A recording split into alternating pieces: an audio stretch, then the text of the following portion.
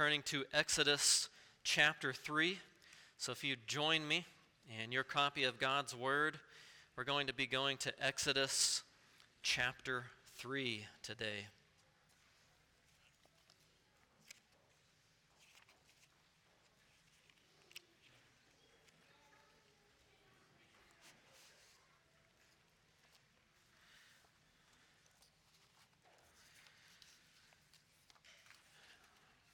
Summer is a special time for all sorts of ministries that we get to be a part of.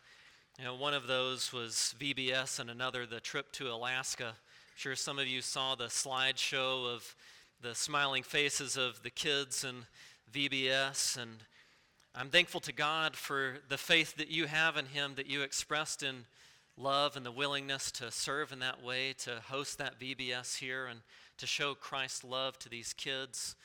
And to see all of the joy that's involved in that, and to also think about how there will be a greater joy in heaven when we get to see how the Lord used all of that service for the glory of His name, for the salvation and discipleship of little ones.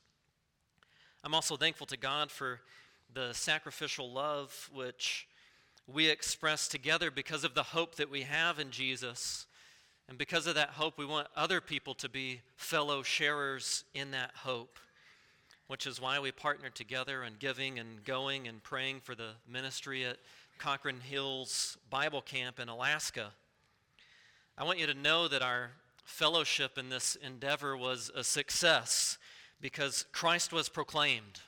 Christ was proclaimed to high schoolers who live in various villages throughout interior Alaska, where often there is no church, no light, and much darkness. But in that place, Jesus Christ was preached. Jesus, the God who cares about them and saves people like them, was preached.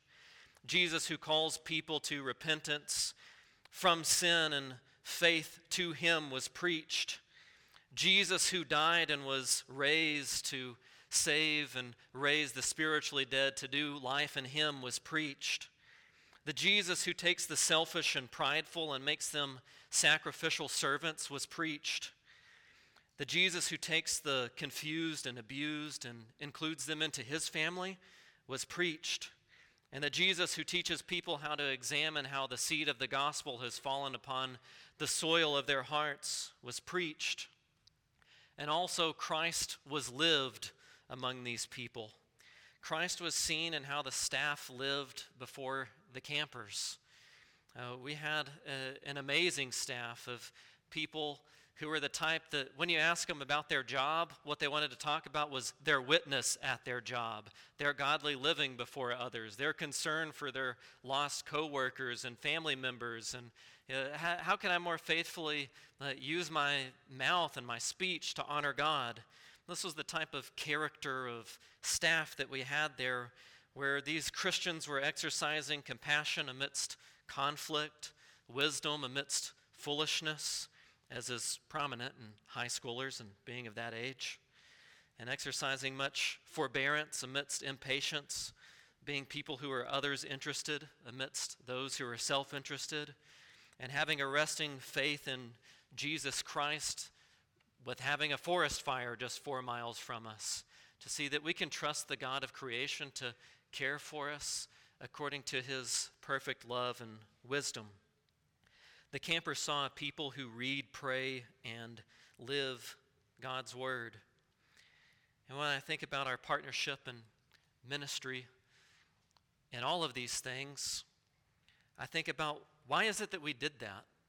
Why did we spend a huge amount of money just to minister to 40-something kids in Alaska? It's because we know that God is like that.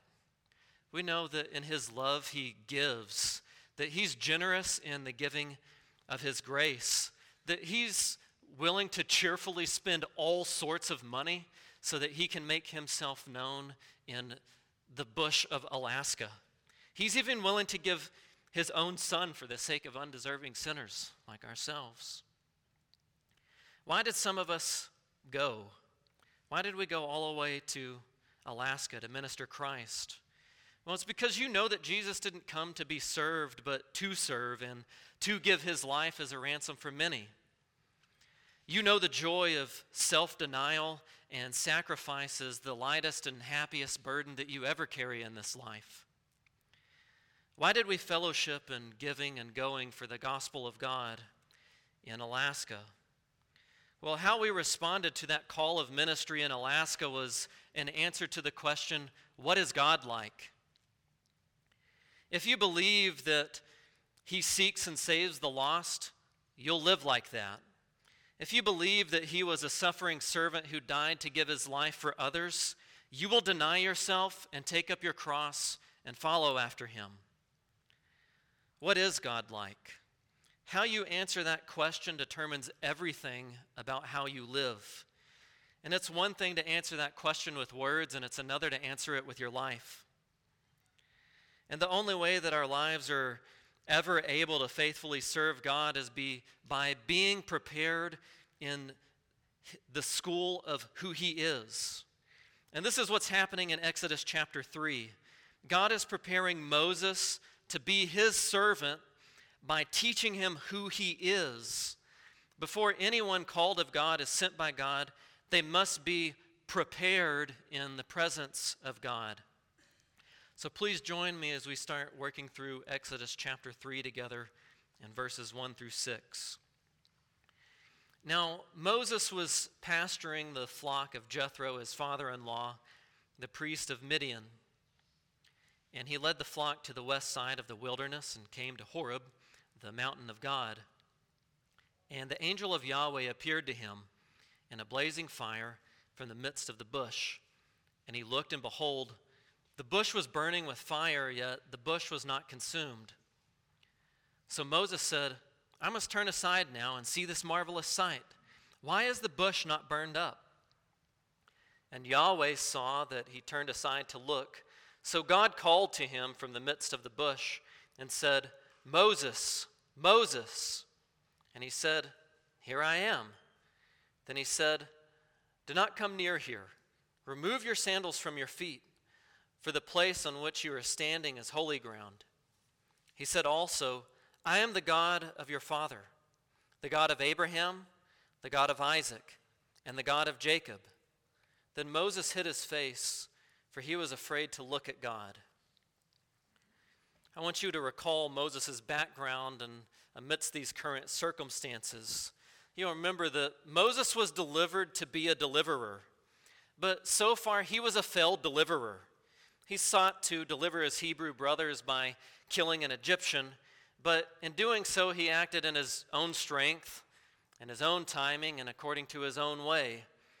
And he found himself rejected by his own brothers and his life being sought by the reigning Pharaoh and the necessity to flee to the land of Midian. But in this place, there was a little bit of improvement in his deliverance ministry, where he proved to be more of a deliverer than he was. He delivered some shepherdess sisters from some bully shepherds and got himself a nice supper and a wife. Things were looking up, but not as they should yet. After Moses delivered these sisters, they said, An Egyptian delivered us. Not a Hebrew, not a son of Israel, an Egyptian delivered us. Moses wasn't one with his own people yet. Moses was a sojourner in a foreign land everywhere he went. And at this point, almost 40 years have passed, but Moses' own memory of his failures probably didn't. But Moses' failures wouldn't disrupt God's faithfulness, of God doing things in his own strength, in his own timing, and according to his own way. God heard the groaning of the sons of Israel. God remembered his covenant with Abraham, Isaac, and Jacob. God saw the sons of Israel, and God knew their suffering and his promised salvation for them. And God would be faithful to save his suffering people. And he would do so through a shepherd deliverer, whom he would prepare in the wilderness. The wilderness is where God would prepare and train Moses. The wilderness is where God is accustomed to train, to test, to refine, and to prove. It's the place where he trains us to develop trust in him. The place where he tests us in order to bless us. The place where he refines us to greater faith in his faithfulness. And where he proves that our faith is real and that he's really with us. And God has a way of taking his servant from the wilderness to the mountain. In this case, Horeb, the mountain of God, which is also known as Sinai. The original hearers of this text, the Israelites who would hear this preached to them by Moses in the wilderness, they would have likely recognized that where Moses started is where we started. And where God revealed himself to Moses is where he revealed himself to us. It would demonstrate a corporate solidarity between Moses and Israel. One representing the many, a baptism into Moses. And it is God's pattern for the wilderness to precede the mountain where God appears and reveals himself. For a valley to lead to the place of vision, the place where God appears and makes himself known. And here's how God appeared. The angel of Yahweh appeared to Moses in a blazing fire from the midst of the bush. And he looked, and behold, the bush was burning with fire, yet the bush was not consumed. Who is this angel of Yahweh? Well, verse 4 clarifies when it says, Yahweh saw that he turned aside to look, and God called to him. The angel of Yahweh is God. The God who appears to draw to himself one that was drawn out of the waters of death to be used to draw others to him to a similar ark of salvation. And concerning Moses' preparation for his future evangelistic mission, the number one thing that Moses needed to know was God. And here at this unconsumed burning bush, God reveals some things about himself to Moses. Well, what is it that's revealed about God from the burning bush? There's two primary attributes about God that are revealed from this bush. The first one is that God is self-existent, and the second that God is self-sustaining. Think about how Moses didn't start this fire, and Moses didn't sustain this fire either. Moses didn't start this fire, which taught him that God is self-existent. God is not like the Egyptian gods of Moses' education in Pharaoh's house, whose starting point was the evil imaginations of men. God doesn't derive his life from anything outside of himself. The whole world could wake up as atheists tomorrow, and it wouldn't change anything about God's existence whatsoever. No one can start him nor stop him. He does not need and cannot need anything outside of himself because he is self-sufficient. He is self-sustaining. You notice of this fire also that Moses didn't sustain this fire. Moses wasn't asked to throw another bush on the fire or another log on the fire. God isn't like the false Egyptian gods with batteries not included, needing a man to sustain their imaginary existence. God is the God of batteries included yet not consumed. He is self-sustaining. God's life can't end. It can't weaken and it can't be consumed. God wasn't waiting around for Moses to get his plan started, and he wouldn't be depending on Moses for his plan to be sustained either. God didn't need Moses' presence for anything, but Moses would need God's presence for everything. And certainly we see here that God is present with Moses. God is the self-existent, self-sustaining, living and present God. And he is the holy God who gives a holy calling. At the burning bush, God is teaching Moses that he is the holy God of a holy calling.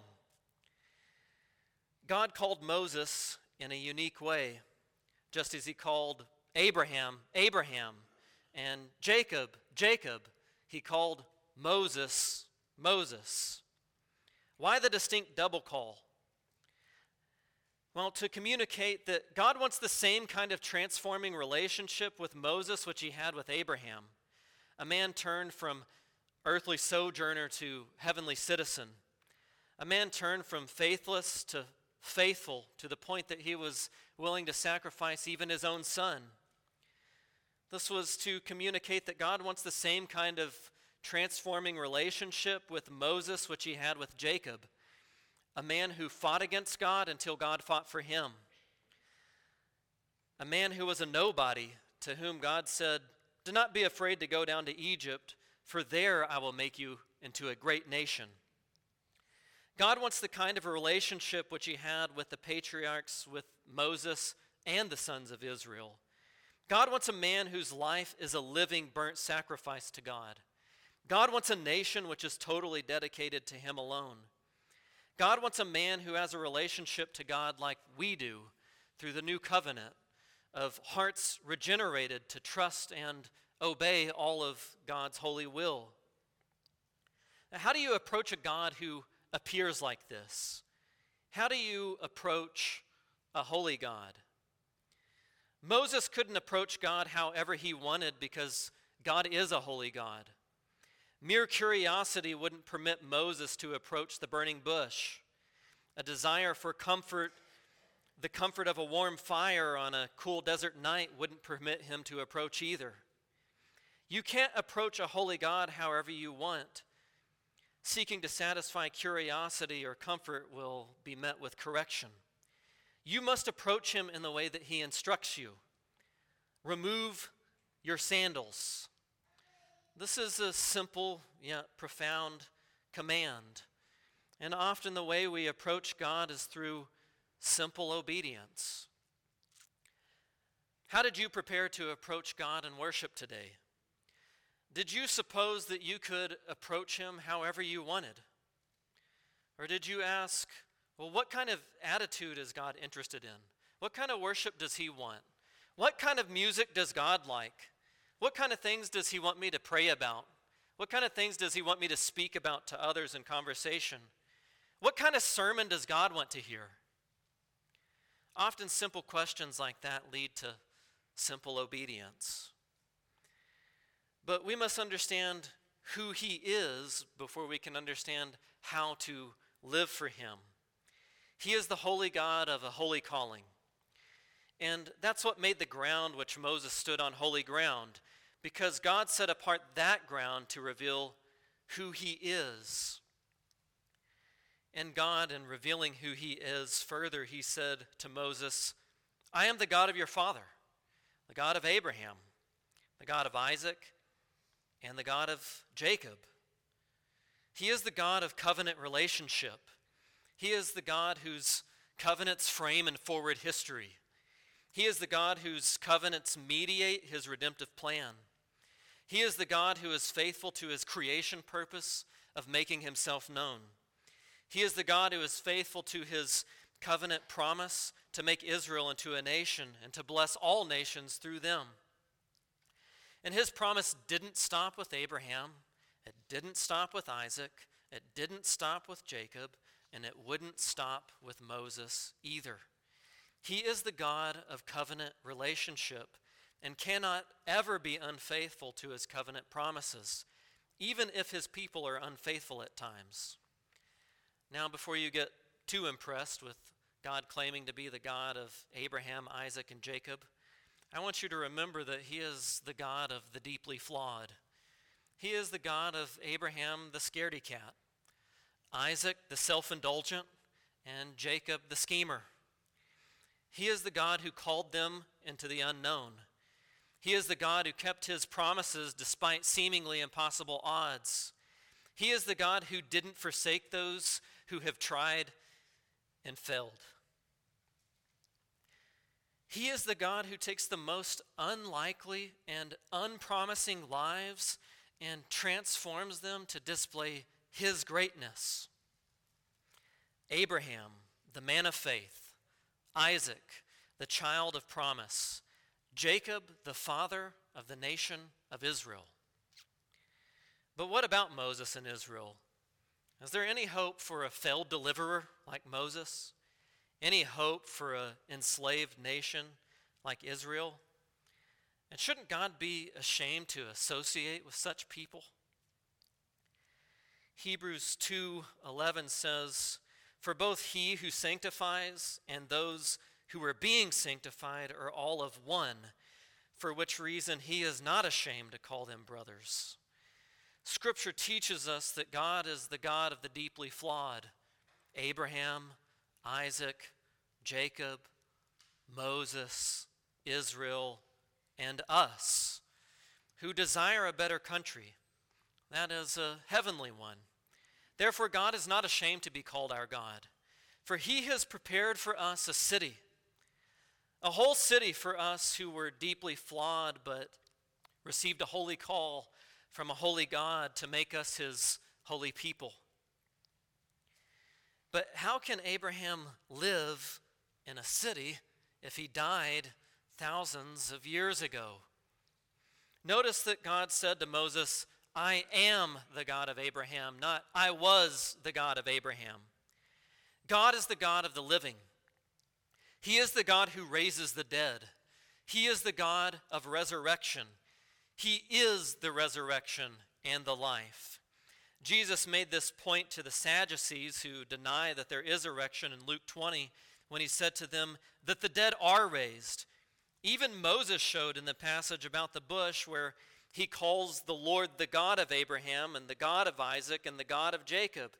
Now he is not God of the dead but of the living, for all live to him. Abraham believed in the resurrection concerning his son Isaac when he told his servants before the almost sacrifice of his son, his only son, when he said, "I and the boy will go over there and worship and will come again to you." Joseph believed in the resurrection when he said at the end of Genesis, "God will surely take care of you. You shall carry my bones up from here." Can the dead, dry bones of Joseph get up and walk into the promised land? Can the good as dead sons of Israel walk out of exile into citizenship of another kingdom? God is going to keep his promise to redeem, even if it means that he's going to have to raise the dead to do it. God is the God of the living. He is the God of life who rescues out of the land of death. To Moses and Israel at this point, Egypt looked like a tomb. But God would convert it into a womb where a new nation would be born. And Israel's deliverance would become a picture of resurrection for all time. Because when God calls the dead, they must rise up and walk.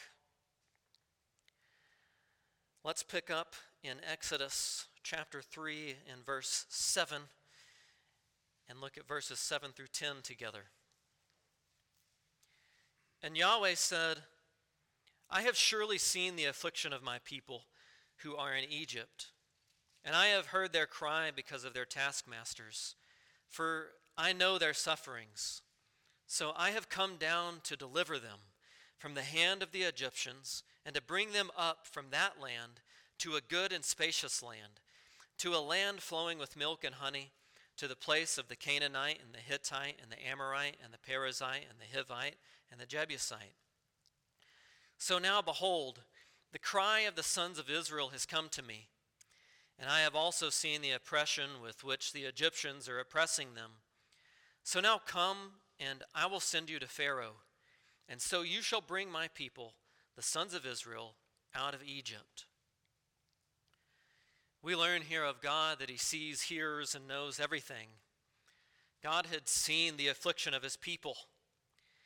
And notice that God refers to them as my people.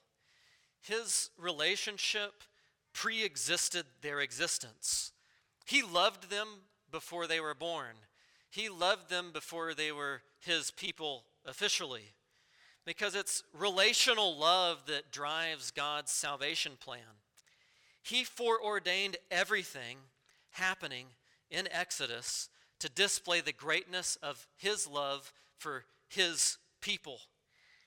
And the situation couldn't be any different than what he told Abraham in Genesis 15.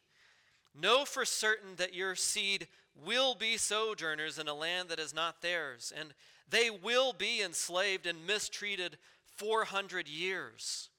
But I will also judge the nation to whom they are enslaved, and afterward they will come out with many possessions. Israel's suffering wasn't an accident, it was predestined. Their suffering wasn't allowed by God, it was ordained by God. God wasn't responding to a bad situation. He was forwarding exactly what he planned to do. He wasn't taking the lemons of life and making lemonade. God isn't a 911 responder. God is the sovereign over all creation.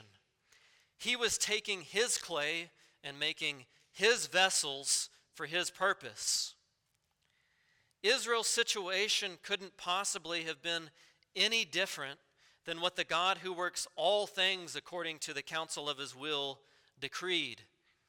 Divine love put the sons of Israel under Egyptian affliction for 400 years.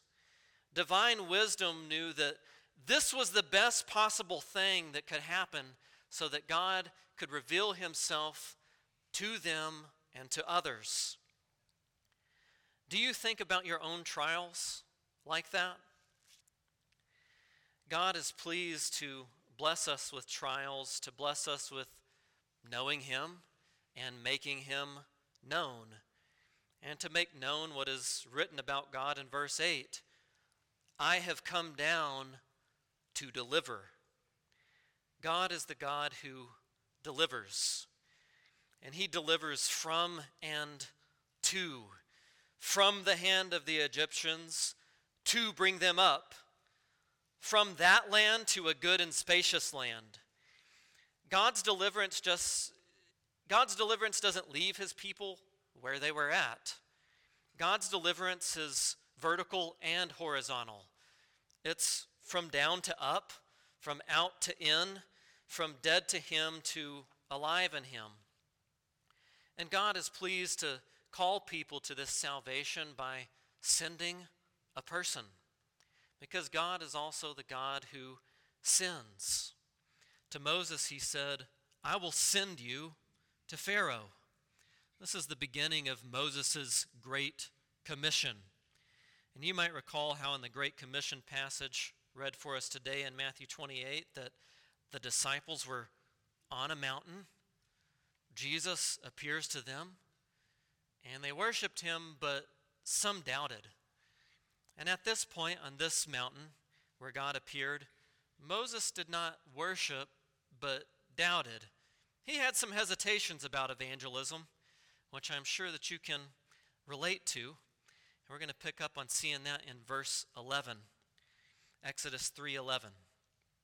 But Moses said to God, who am I that I should go to Pharaoh and that I should bring the sons of Israel out of Egypt? And he said, certainly I will be with you, and this shall be the sign to you that it is I who have sent you. When you have brought the people out of Egypt, you shall serve God at this mountain. Then Moses said to God, behold, I am about to come to the sons of Israel, and I will say to them, the God of your fathers who has sent me to you, and they will say to me, what is his name? What shall I say to them? And God said to Moses, I am who I am. And he said, thus you shall say to the sons of Israel, I am has sent me to you. And God furthermore said to Moses, thus you shall say to the sons of Israel, Yahweh, the God of your fathers, the God of Abraham, the God of Isaac, and the God of Jacob has sent me to you. This is my name forever, and this is my memorial name from generation to generation. Go and gather the elders of Israel together and say to them, Yahweh, the God of your fathers, the God of Abraham, Isaac, and Jacob has appeared to me, saying, I indeed care about you and what has been done to you in Egypt. So I said, I will bring you up out of the affliction of Egypt to the land of the Canaanite and the Hittite and the Amorite and the Perizzite and the Hivite and the Jebusite, to a land flowing with milk and honey. And they will listen to your voice, and you with the elders of Israel will come to the king of Egypt, and you all will say to him, Yahweh, the God of the Hebrews, has met with us. So now please let us go a 3 days' journey into the wilderness, that we may sacrifice to Yahweh our God. But I know that the king of Egypt will not give you permission to go, except by a strong hand. So I will stretch out my hand and strike Egypt with all my wondrous deeds, which I shall do in the midst of it. And after that, he will let you go. And I will give this people favor in the sight of the Egyptians. And it shall be that when you go, you will not go empty. But every woman shall ask of her neighbor and of the woman who lives in her house for articles of silver and articles of gold and clothing, and you will put them on your sons and daughters. Thus you will plunder the Egyptians. Notice first Moses' initial hesitation about evangelism. Who am I that I should go? You see here that the problem with Moses is that he's self-focused and not God-focused. He needed reassurance of who was with him. Yes, he was inadequate, but God is adequate. He was uncertain about himself, but he needed to be certain in God. So the solution is that God disciples Moses. He disciples him by saying, certainly I will be with you. And in this, he begins explaining the divine name to Moses, that God is the with you God. He is the present God. God's middle name is with, Emmanuel, God with us. And it makes little difference who the servant is or what their abilities are if God Almighty is present. It's about who he is and his ability. God disciples Moses to shift his focus from who Moses is to the God who will be with him. Evangelism is not about who you are, it's about who is with you. When we seek to witness our mighty God to another person, we're not to be looking to ourselves, but to our God.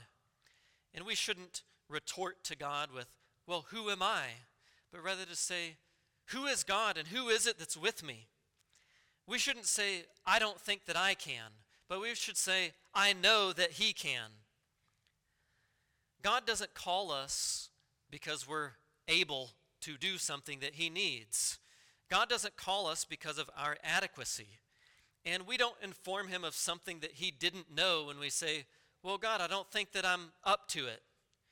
In Christianity, weakness is the new strength. Insufficiency is the new sufficiency. Inadequacy is the new adequacy. It's not about who we are, but who he is. It's not about our name, but it's about his name. It's not about the sent, but the sender. And evangelistic success is not dependent on us, but rather the one who is with us. And God announces to Moses a sign to him that he's going to give on this mountain in the future, to teach him of his future grace, to strengthen Moses' faith in that future moment, and to teach him that the Exodus will make worshiping God possible, and that it will evoke trust in God's ability to carry out his plan. And when that sign is done serving its purpose, it will read, God is faithful. And it's in that moment, in that future time, that that Moses will understand that he should be looking to God and not to himself.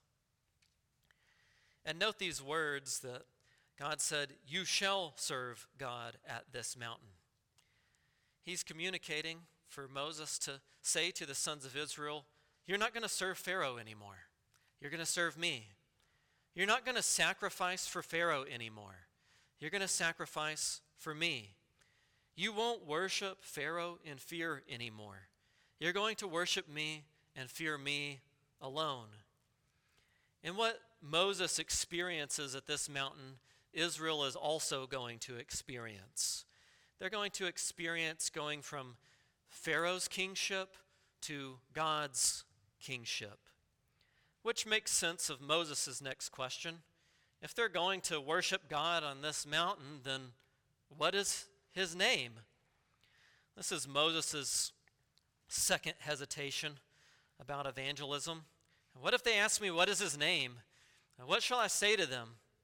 And how many of you have had a similar hesitation when it comes to witnessing to somebody? And what if they ask me a question that I don't know how to answer? Well, in this ancient culture, this asking what is his name doesn't mean what is his title or what does his name sound like. Name equals nature. The question is more akin to asking, what is he like? What revelation have you received from him about him? And here is the answer given. Here is God's name by God's self-revelation. He says, I am who I am. I am has sent me to you. Yahweh, the God of your fathers, the God of Abraham, the God of Isaac, and the God of Jacob has sent me to you. Now that's a long name that reveals more than perhaps first meets the eye. In fact, volumes of books have been written explaining all that can be learned from such profound words, and we would expect such from a God who is so great. In fact, these few words are what the whole Bible is about, the revealing of God's name, the revealing of who God is, what God is like. And of this name, God says, this is my name forever. This is my memorial name from generation to generation. This is important. God wants his name to be known and remembered. And you see within this name that God reveals his name as Yahweh. Some of you most likely see that as Lord in all caps in your Bible. But you also see Lord in all caps, and sometimes you see Lord not in all caps. Those are two different words. Lord in all caps equals this word, Yahweh. And Lord that's not in all caps is translated from another word, which is Adonai. These are two different words with two different meanings. Yahweh is God's covenant name, and Lord is a title meaning master. Yahweh probably isn't as unfamiliar to your ears as you might think as we sing this morning together, Hallelujah. This is Yah, or Yah is the shortened form of Yahweh. We're saying Hallelujah, Yahweh. We're saying praise Yahweh. Yahweh is God's personal name. And what this teaches us is that God is relational. He doesn't invite people to just call him by a title. He invites us to know him by name because he's the God of covenant relationship. He's the relational God who makes himself known personally. Bible translations like the Legacy Standard Bible have reintroduced God's name back into the Old Testament to give you a window into what was originally written. And this provides a greater precision in translation. It gives a greater intensity of seeing how personal God truly is. And it brings clarity to what God has revealed in the Hebrew text. Significant about this word Yahweh is that it derives from the verb to be. And reading through the Hebrew text, where it's translated, I will be with you, what it says there is Yahweh with you. When he says, I am who I am, it says Yahweh who Yahweh. You see, this is the verb to be. So when he says, I am, that's translating the name Yahweh. His name is derived from the verb to be because he is who he is. He will be who he will be. This is communicated in the epistle to the Hebrews as he is the same yesterday, today, and forever. John translated this name in Revelation by saying, he is the one who is, who was, and is to come. His name communicates what we learned from the burning bush, that God is self-existent, that he's self-sustaining, that his life is self-deriving, ongoing, and never-ending. In the Gospels, when Jesus reveals himself in the I am statements, he's saying, I'm Yahweh. And this explains the development of the New Testament authors in translating Yahweh as Lord. Why is Yahweh translated Lord in the New Testament? Well, in a culture that was propagandized with the words, Caesar is Lord, it made it clear that Jesus alone is Lord. There isn't another. There's no competitors. There's nobody else in this category besides Jesus. Which then raises the question, well, if Jesus has the title Lord, then who is Yahweh? Jesus' answer is, I am. Jesus' name means Yahweh saves. He is I am. He is Yahweh. And Jesus further reveals God's name in Matthew 28 when he gives us the answer to the question if somebody were to ask, well, who sent you? He says, well, the name that you're to immerse everybody else into is the Father and the Son and the Holy Spirit. Yahweh is less about how you pronounce a word, and it's more of revealing what God is like. It's not about pronunciation, but revelation. It's about what God reveals about himself in his revelation, his self-revelation, from the burning bush to Jesus, who is the light of the world. Maintaining God's personal covenant name in the Old Testament helps us to see this shift happening in the New Testament, and it helps us to discover what God wants us to know about who he is. Well, what else is revealed about God through revealing his name to Moses in this text? Well, my endeavor in part is impossible. I could not tell you everything that is revealed in this economy of words, but I'm going to make a feeble attempt at preaching to you what God communicates about himself from this text. God communicates that he is the one who is with, that he is present. And he does this to give Moses confidence and hope, to give him confidence that God is at work and he's always been at work, and that he will be with you. You have hope now and hope in the future. I'm going to be with you to help and to deliver. It teaches us that God is self-revealing and that God is self-defining. He is in a category of his own, and you don't define him. Only he defines him, and he defines everything else in existence. In fact, you can't define him without committing idolatry. He is who he is, and he cannot be manipulated. He is personal, but he can't be personalized. He is self-defining, and he is the eternal God of time. He is the God of the past. As he said to Moses, I'm the God of your fathers. He's the God of the future, the one who his name is to be known forever, from generation to generation. He's the God of history, who is to recite this history to the elders of Israel, and that he's going to be the God who is self-defining and then defines who they are and why they exist. And Moses will bring the elders of Israel to the praise of who God is and what he has been doing and what he will be doing as the present God, who, when he says that he'll be there, he'll be there. God reveals that he's also sovereign. He has a right to do what he wants with what is his, and he promises to bring out of the affliction which he ordained. But when you think about that, well, since God is sovereign and he's going to do what he's going to do, well, does that make Moses' ministry unnecessary? And if God's going, why involve Moses in the difficulty of trying to get this guy going and get him on task? Well, does this make Moses' ministry unnecessary, or does it make it mandatory? This makes Moses' ministry mandatory. It has to go according to God's plan. And God's plan is Moses is the guy. But it also means that God's plan is guaranteed. Nobody can stop it. Everything's going to happen right on time, exactly how God wants it to happen. And people like Moses, people like us, can't mess it up. Because God is unchangeable. He's the unchangeable God, and he cares. And he's not going to change in his attribute of being the merciful, caring God. He's not going to change in his activities of all of his covenant promises. He is the same yesterday, today, and tomorrow. You can trust him. He will be who he will be. And God is the speaking God. And everything in all of existence centers around his word.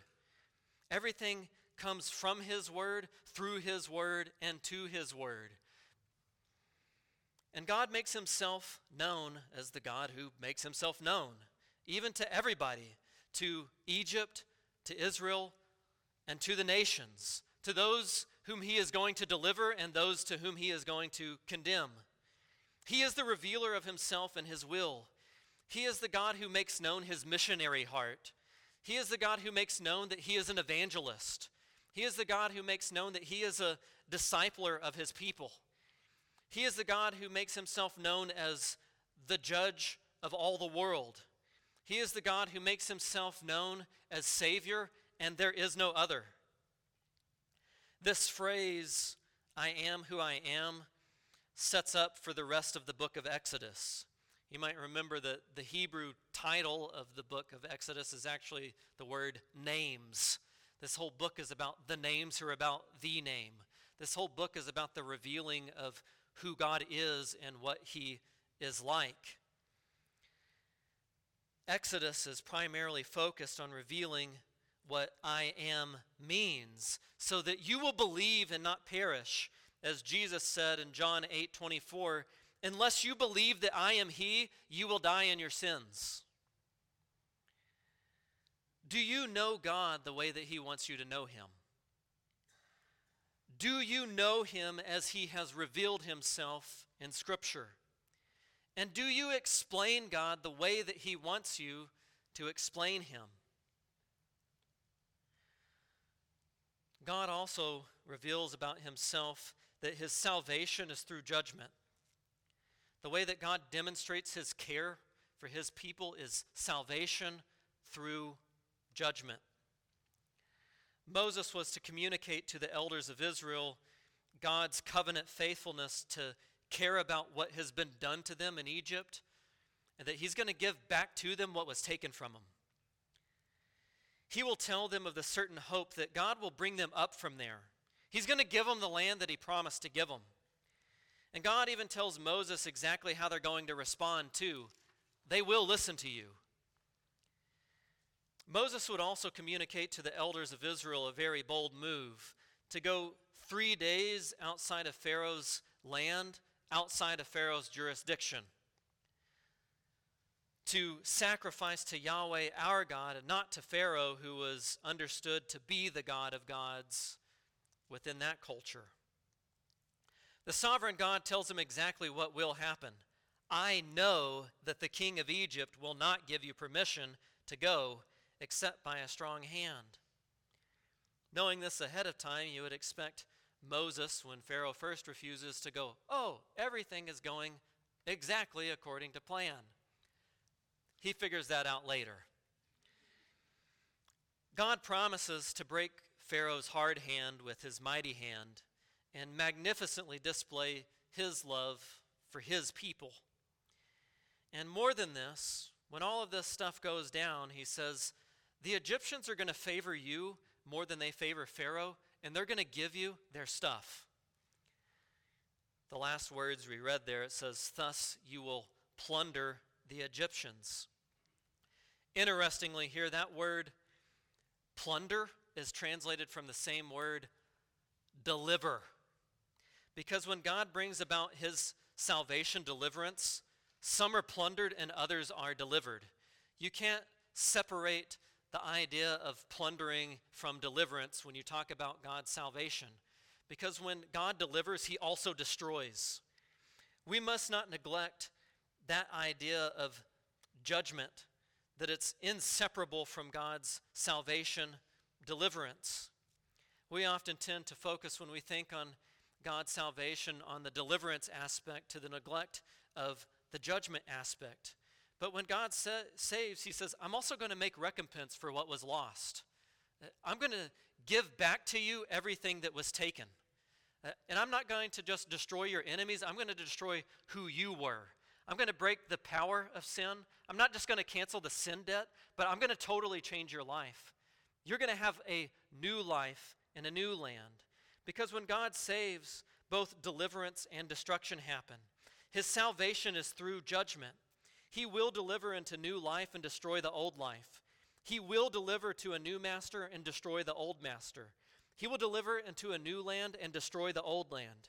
He will deliver into a new family and destroy all of their enemies. What you believe about God will determine everything about how you live. And as we see in this text, the call of God begins with being in His presence before you are sent out to serve Him. You need to learn to dwell on His name before you do something in His name. More than anything in life, you need to know God's name. You need to know what God is like. You need to know how He reveals Himself in His Word. And knowing what God is like will solve 10,000 practical problems that you might be fooled into dealing with in your own strength. Because you've been prepared for ministry from the God who calls and sends in His presence. We are prepared to live for Him in His presence. And lastly, I want you to think about how God reveals Himself through fire throughout history. God revealed Himself to Moses through that burning bush at Sinai. God would reveal Himself to Israel at that same fiery mountain at Sinai. He would then reveal Himself to the nations through a pillar of fire that would go before Israel, that everybody could see that those people were about that they were following. He also is revealed in the person of Jesus Christ, who said, "I am the light of the world."